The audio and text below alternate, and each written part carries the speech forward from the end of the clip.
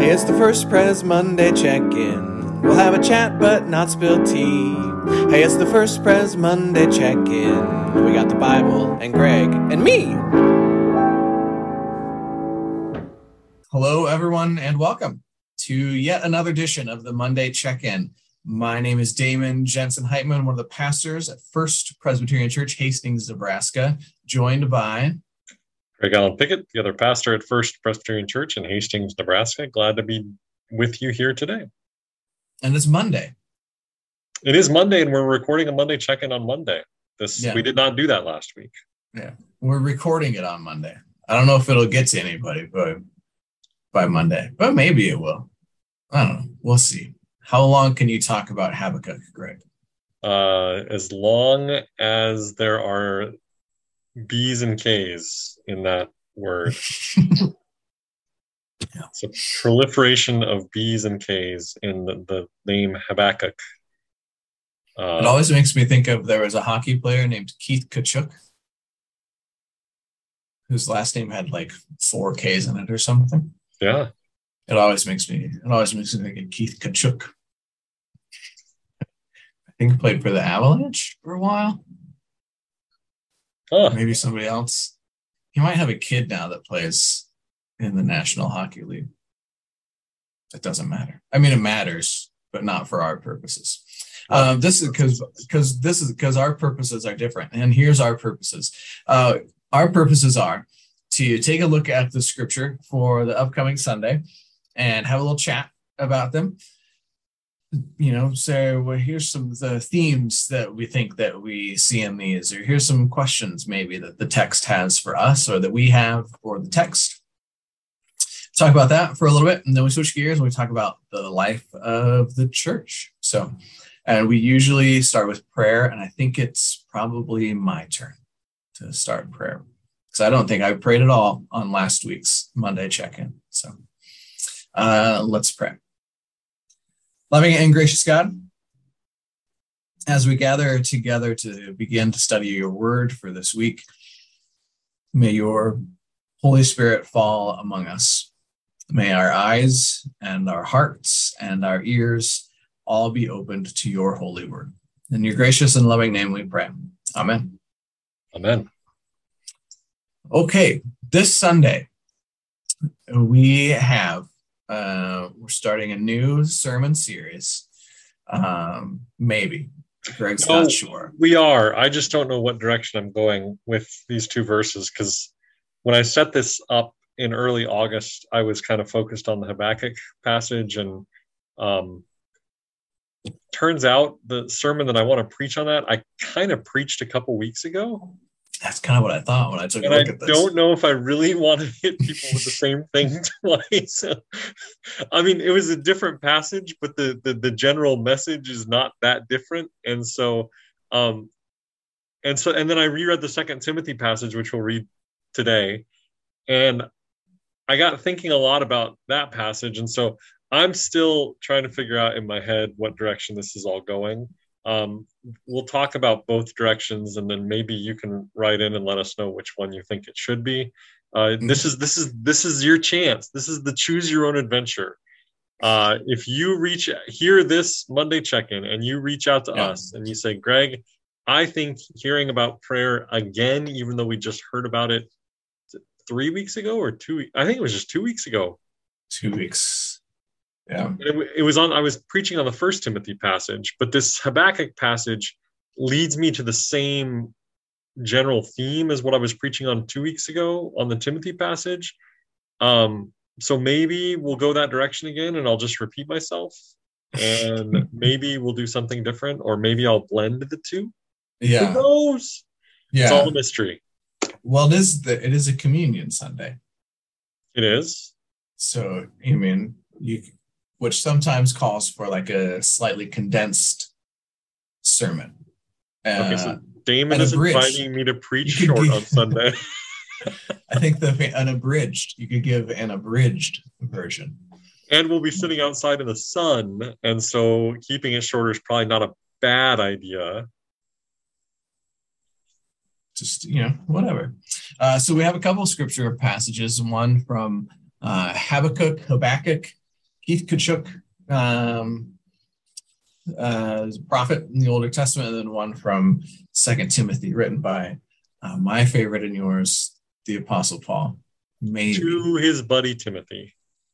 Are people pretty sure that that's an authentic Pauline? They're pretty sure it's not, I think. Okay. Well, we could talk about that too when we get there, maybe. Well, we could. We got a lot of positive feedback on our nerdy Bible talk about the missing verse from was it the Mark or the Luke passage?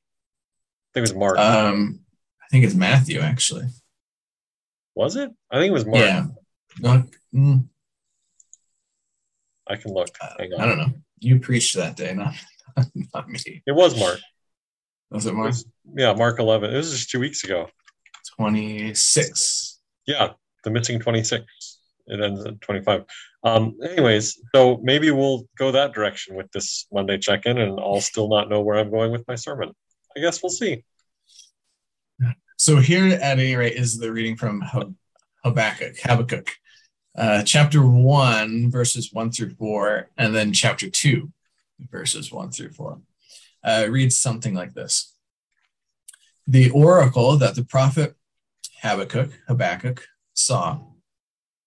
O Lord, how long shall I cry for help, and you will not listen, or cry to you violence, and you will not save? Why do you make me see wrongdoing and look at trouble? Destruction and violence are before me, strife and contention arise. So the law becomes slack, and justice never prevails. The wicked surround the righteous, therefore judgment comes forth perverted. And then to chapter 2. I will stand at my watchpost and station myself on the rampart. I will keep watch to see what he will say to me and what he will answer concerning my complaint. Then the Lord answered me and said, write the vision, make it plain on tablets, so that a runner may read it. For there is still a vision for the appointed time. It speaks of the end and does not lie. If it seems to tarry, wait for it. It will surely come, it will not delay. Look at the proud. Their spirit is not right in them, but the righteous live by their faith. That's some of the words of the prophet. And then from 2 Timothy, this is chapter 1, verses 1 through 7. It begins in Paul's relatively typical style. Paul, an apostle of Christ Jesus by the will of God, for the sake of the promise of life that is in Christ Jesus, to Timothy, my beloved child, grace, mercy, and peace from God, the Father, and Christ Jesus our Lord. I am grateful to God, whom I worship with a clear conscience, as my ancestors did, when I remember you constantly in my prayers night and day. Recalling your tears, I long to see you, so that I may be filled with joy. I am reminded of your sincere faith, a faith that first lived in your grandmother Lois and your mother Eunice, and now, I am sure, lives in you. For this reason, I remind you to rekindle the gift of God that is within you through the laying on of my hands. For God did not give us a spirit of cowardice, but rather a spirit of power and of love and of self-discipline. That's how that one ends as well. It just reminded me of one of the fruits of the Spirit is self-control, which I think, wow, what a super fun gift of the Spirit to have. Self-control. At any rate. Greg, what do you got? Well, just a quick answer to the question that the authorship of 2 Timothy is debated amongst scholars. So what I found is, although the pastorals are written under Paul's name, they are different from his other epistles. And since the early 19th century, scholars have increasingly seen them as the work of an unknown student of Paul's doctrine, because they do not address Paul's common themes, such as believers' unity with Christ, and they reflect a church hierarchy that's much more organized and defined than the church was in Paul times. Nonetheless, some major scholars have defended the traditional authorship of 2 Timothy. So, we trust it's God's holy inspired word. We trust that it is part of the canon of our Holy Scripture as Christians. Who wrote it is up for debate. But this was common at the time, that you might become, so John, folks might know the John the Baptizer, right? John would have had his own disciples, folks who had learned from John. Here's the things that John thinks are important about the faith. Here's the thing that Paul is running around and teaching about what's important about the faith. And you would kind of become their pupils to some extent and learn the philosophy, learn the system of thinking, and then you would kind of start to apply that to the world around you, and then write in that person's name. So it was very common practice at the time, not really at all unusual. But I kind of, well, somebody's got to keep this going. So let's all write letters like with Paul. Yeah. So what do I got? So the initial plan was to focus primarily on the Habakkuk passage, which I like because it starts out with a call to God, a lament for help, right? The oracle the prophet Habakkuk saw, "O Lord, how long shall I cry for help, and you will not listen, or cry violence, and you will not save? Why do you make me see wrongdoing and look at trouble? Destruction and violence are before me, strife and contention arise."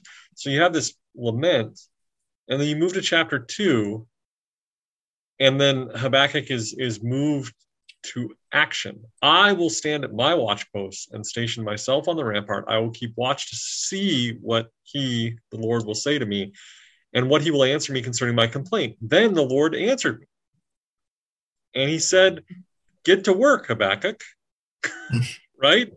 So it's that old phrase of, like, I cried to God and said, "Why don't you feed the hungry?" And God said back to me, "Greg, why don't you feed the hungry?" Mm-hmm. Right? So Habakkuk is crying out, "God, why am I seeing all this injustice and wrongdoing in the world?" And God responds, "Habakkuk, get to work. You got to work on this stuff," right? "The Lord answered me, write the vision, make it plain on tablets so a runner can read it, for there's a vision for the appointed time. It speaks of the end. If it seems to tarry, wait for it. It will surely come. Do not delay. Look at the proud. Their spirit is not right in them, but the righteous live by their faith." So it's this shift that prayer is an important thing, but prayer will eventually change us to become co-workers or co-missioners with God in the work that we're called to do. So that was what I was thinking I was going to preach on back when I was thinking about this in August. But then I ended up preaching a very similar sermon 2 weeks ago, so I'm not sure if people want to hear the same thing over. Yeah. You used it up. You used that. Yeah. Because you brought that avocado back from the grocery store, and it was too tempting to not make guacamole with. Yeah. You used a quote from Mother Teresa. I did. That I thought was really, really nice and really sums up that sentiment in a really nice way. That sort of sense of, she writes something to the effect, I used to ask God to change things, and now I ask God to change me instead. And which also kind of reminds me of this sort of, I don't think the church always does a great job of helping people shift their faith from kind of an elementary understanding to an adult, to a mature, from an immature to a mature way of thinking about the faith, right? And I think that sort of sense of prayer as asking God for things is a way that we really kind of first understand prayer. And then I guess we still ask God for things, but what we ask for changes, hopefully, over time. Grant me the courage that I need to have this difficult conversation instead of just change this person's mind or grant me the wisdom to see this from this other person's point of view, sort of thing. To me, that feels as though it represents a certain kind of a maturing in faith. And so I don't think that reminding people of that would be bad, or reminding ourselves of it. I don't think would be bad. So Okay. Well, I could do that. I don't know. Do you know what's the background of Habakkuk? The intervening parts here are between where we leave off in chapter 1 and where we pick up in chapter 2 is God's raising up some conquerors to come through and punish the people for their waywardness, I suppose. Right, which is pretty typical with the minor prophets, and Habakkuk is one of the minor prophets.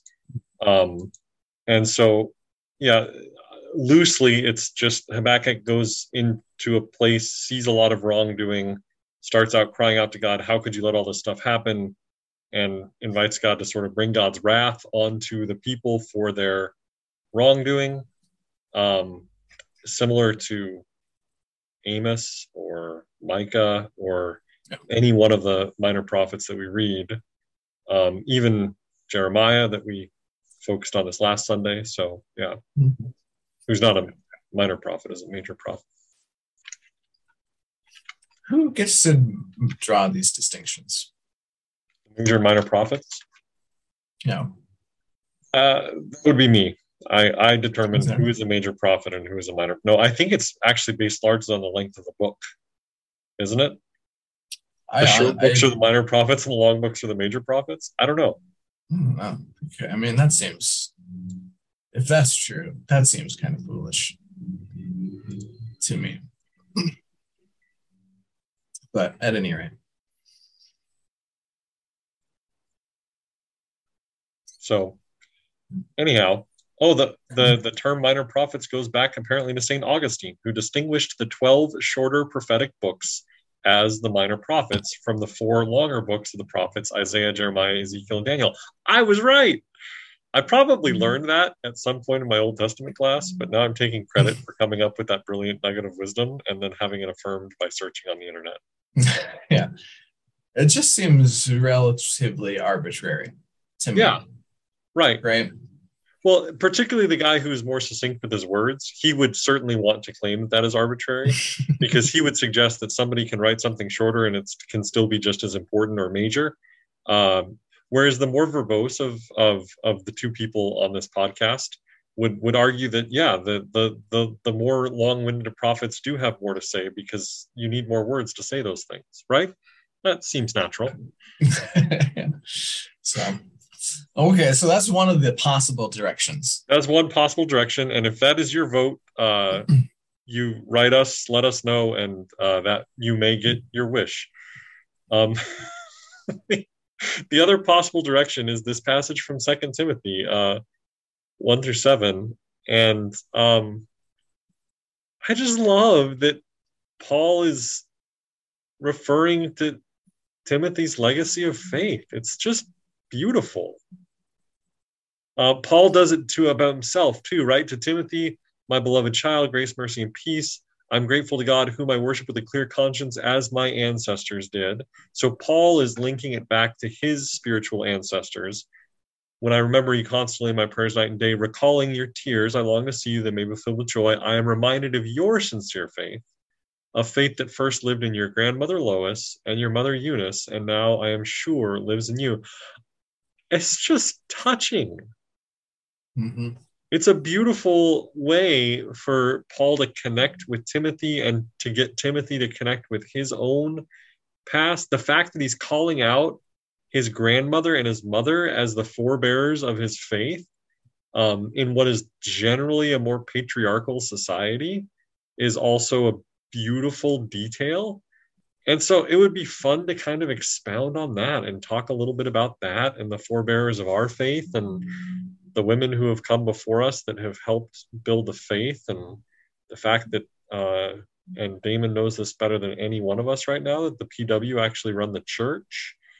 Run the church. Keep the church running.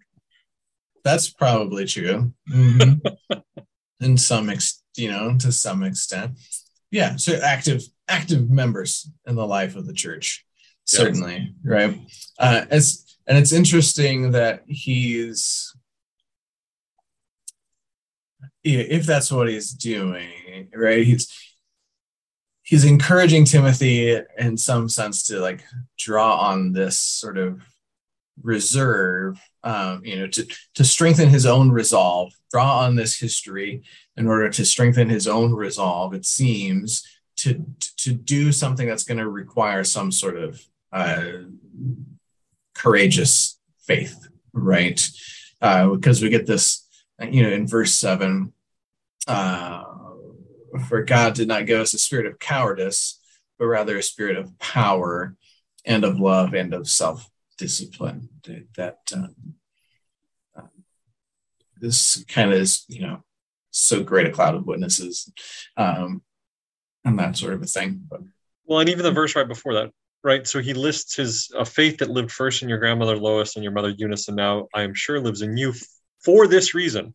For that faith which you inherited from your grandmother and your mother, I remind you to rekindle the gift of God that is within you. And that's a beautiful thing. Like, if your resources are depleted, how do you rekindle? How do you restoke that fire? And you go back to the faith that has been handed down to you from the generations before you. There's a quote that I love. Gustav Mahler, who I believe was a composer, and Mahler said that tradition is not the worship of ashes, but the tending of the flame. Right? Mm-hmm. And so tradition at its best is not us just doing things the way we've always done them, but instead of, to use this language, we're rekindling a flame. We maintain this tradition. We maintain this link to our spiritual heritage because it is the flame which kindles in our own souls. And when we need to rekindle that, we can return to that source of it. I don't know. That's good stuff. Yeah. No, I think, Greg, that you're stuck here because this sounds like an All Saints Day sermon. Yes, which I will be preaching in another month. And so do I want to repeat myself again? So this is one of the secrets that pastors have, is that most pastors really only have 4 or 5 sermons. We just change out the scriptures and the sermon illustrations, but the underlying message, there's really only 4 or 5 things that Damon and I are going to preach about. Mm-hmm. And yeah, well, I mean, how many messages would you say that the Christian faith has? Right.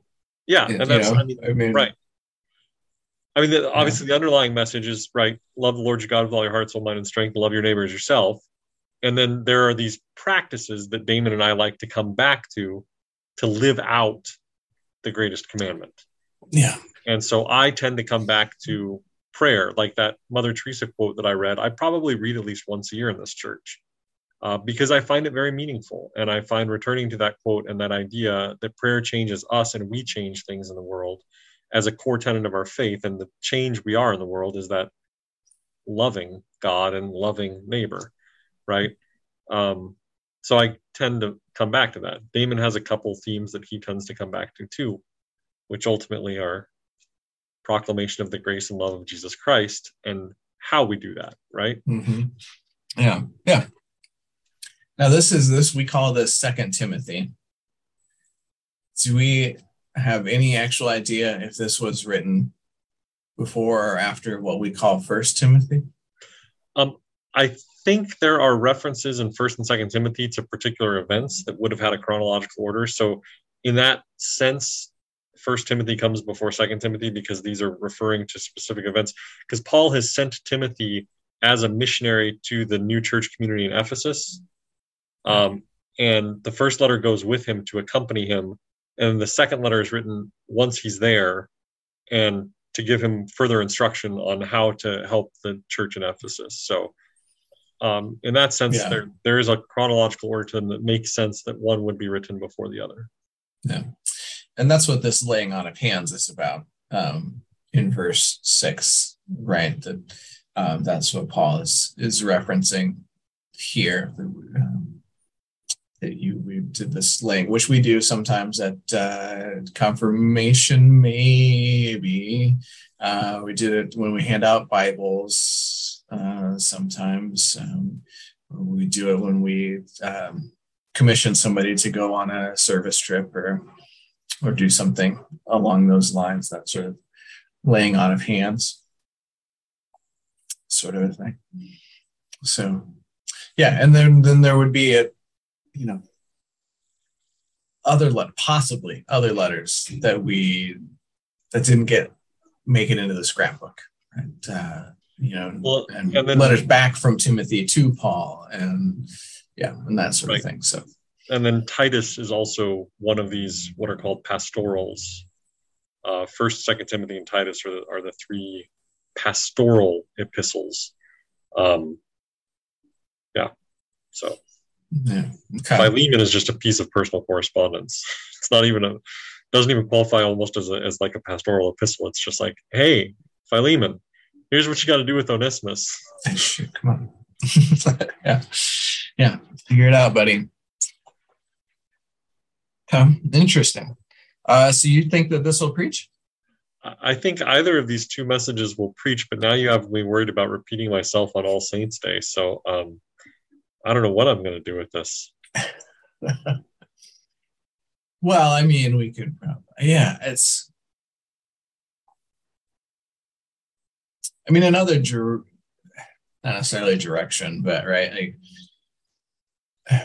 what's the call to action what is it that Paul actually wants Timothy to do, right? It seems that Timothy has maybe written back and said, here's kind of what's going on in Ephesus, and I'm not sure if I really want to do this. If I really want to have this conversation or try this thing or whatever the case might be. Like another interesting thing that this passage might be asking us to consider is like, is there anything that God is asking you to strengthen your resolve for? Right? Like because I preached on Philemon and Philemon a few weeks ago. And what's interesting about that, one of the things that's interesting about it is that we don't know how Philemon responds to Paul's encouragement. And I'm going to guess we don't really know how Timothy responds to Paul's encouragement either. And so it leaves this kind of open question for us of, is there a thing is there some sort of challenge that we're being asked to take on? And if so, what? And where are we going to find the strength and the resolve to do it? Yeah. For God did not give us a spirit of cowardice, but rather a spirit of power and love and self-discipline. Yeah. And the linking of power and love is, I think, important. Right. A very different kind of power, right? Yeah. We're not talking about the power of the Roman Empire or power over someone, but power to do good and power to love, right? Yeah. Yep. The self-disciplined power is a different kind of power. So, yeah, seems like it'll preach. I think it'll preach. I just don't know what direction it's going to preach at this point.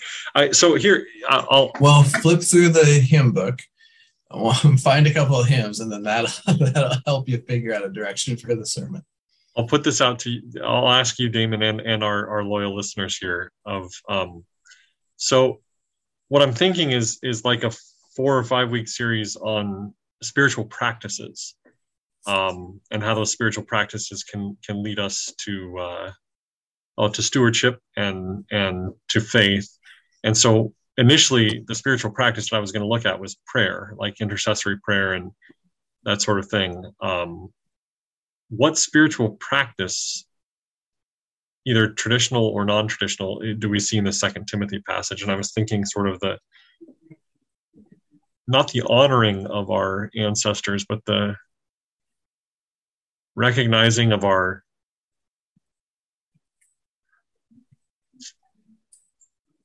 of our faith legacy, of our and is that a spiritual practice that I can elaborate on enough that I can make a sermon out of it, or do I just go back to prayer? Because prayer is pretty standard spiritual practice. Yeah, I think. I mean, anything could be done in a prayerful way, right? It sort of makes me think about what are those called? Time capsules, right? Or like, so like some sort of process of going back through the annals of history and saying, here's an interesting time in the life of a congregation of people, and here's how people of faith responded to that challenge or to that ambiguity or whatever the case might be.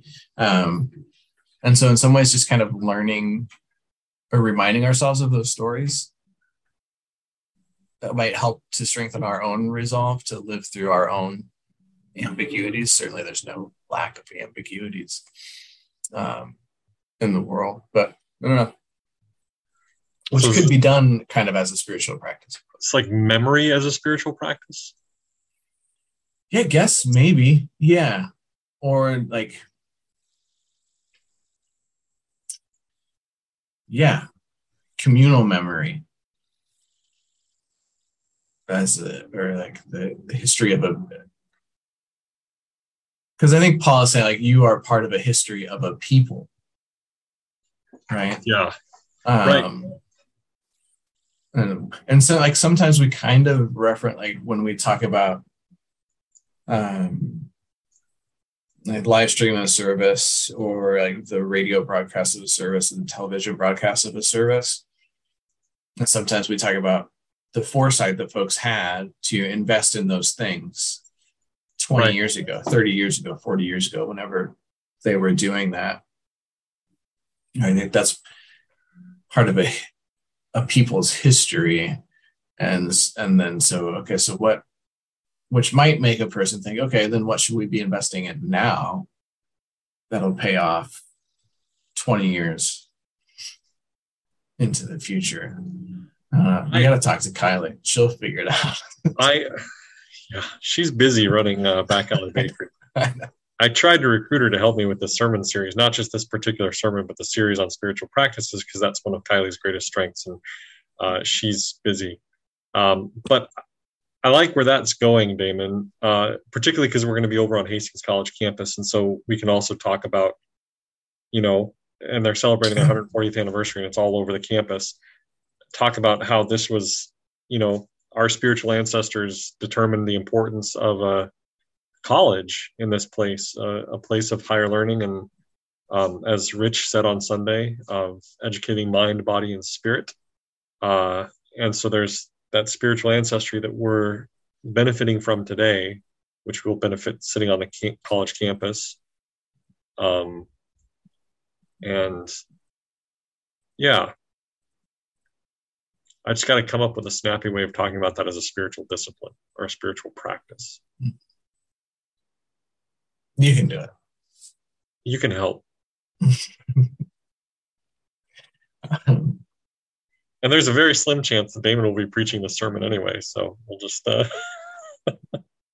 It's true. Oh, I should have been paying more attention then. Switch gears? Yeah, let's switch gears. All right. What's going on in the life of First Pres Hastings? Well, I've referenced this a couple times, but Sunday worship, we're going to do our contemplative worship here in the chapel at 8:30, and then we'll have our Sunday school hour at 9:15, which ends at 10:15. And then we're going to mobilize everybody to drive over to the Hastings College campus because our 10:30 worship service, weather permitting, will be outdoors at Steinhardt Plaza, which is there where 9th Street used to go through on that curve with the beautiful brick arches and all the international flags. So that will be our 10:30 worship service. It happens to be World Communion Sunday, and so we love the symbolism of doing World Communion worship in the shadow of all those international flags and reminding of ourselves of our connection to our sisters and brothers around the world, which could tie in, now that I think about that, to the sermon of connecting to our spiritual ancestors and also connecting to that could tie into World Communion in a beautiful way if I was clever enough to do that. So we hope you'll join us over there at Steinhardt Plaza for the 10:30 service if you're not able to join us at 8:30 in the chapel.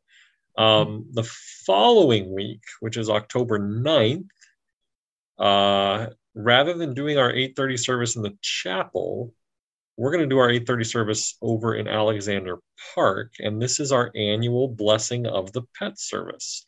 So we invite you to bring your pet or a photo of your pet if your pet will not do well in a park with lots of other dogs and cats. And we'll do a very short service. It will be delightful. We will actually have our children's choirs joining us, who will sing a song. Pastor Damon will lead a song on the guitar, and then I will walk around and say a prayer of blessing over the pets and the photos. And it's our 6th annual Blessing of the Pets service. And I'm still pulling for some unique animals there. I've blessed chickens and fish, lizards and crawdads, as well as scores of dogs and cats. So they're all unique and special in their own way. Indeed. And their people will gladly tell you just exactly how unique and special they are. Just like Damon and Baloney. Baloney hasn't made it to a Blessing in the Pet service. Okay. She's fine. You could bring a photo of Baloney. You should bring a photo of Baloney and tape it onto your guitar. I'll see what I can do. Should I get a hand on that? She's busy. She's got enough stuff to do. So that's okay. So also on speaking of Sunday mornings, 9:15 Sunday school hour, Sunday school for all ages, including forum series, generally for adults, but you really wouldn't have to be an adult to show up in that room. So Doodle just finished up a forum series using Ted Lasso as a basis to explore some theological themes and constructs using the characters and plots found therein.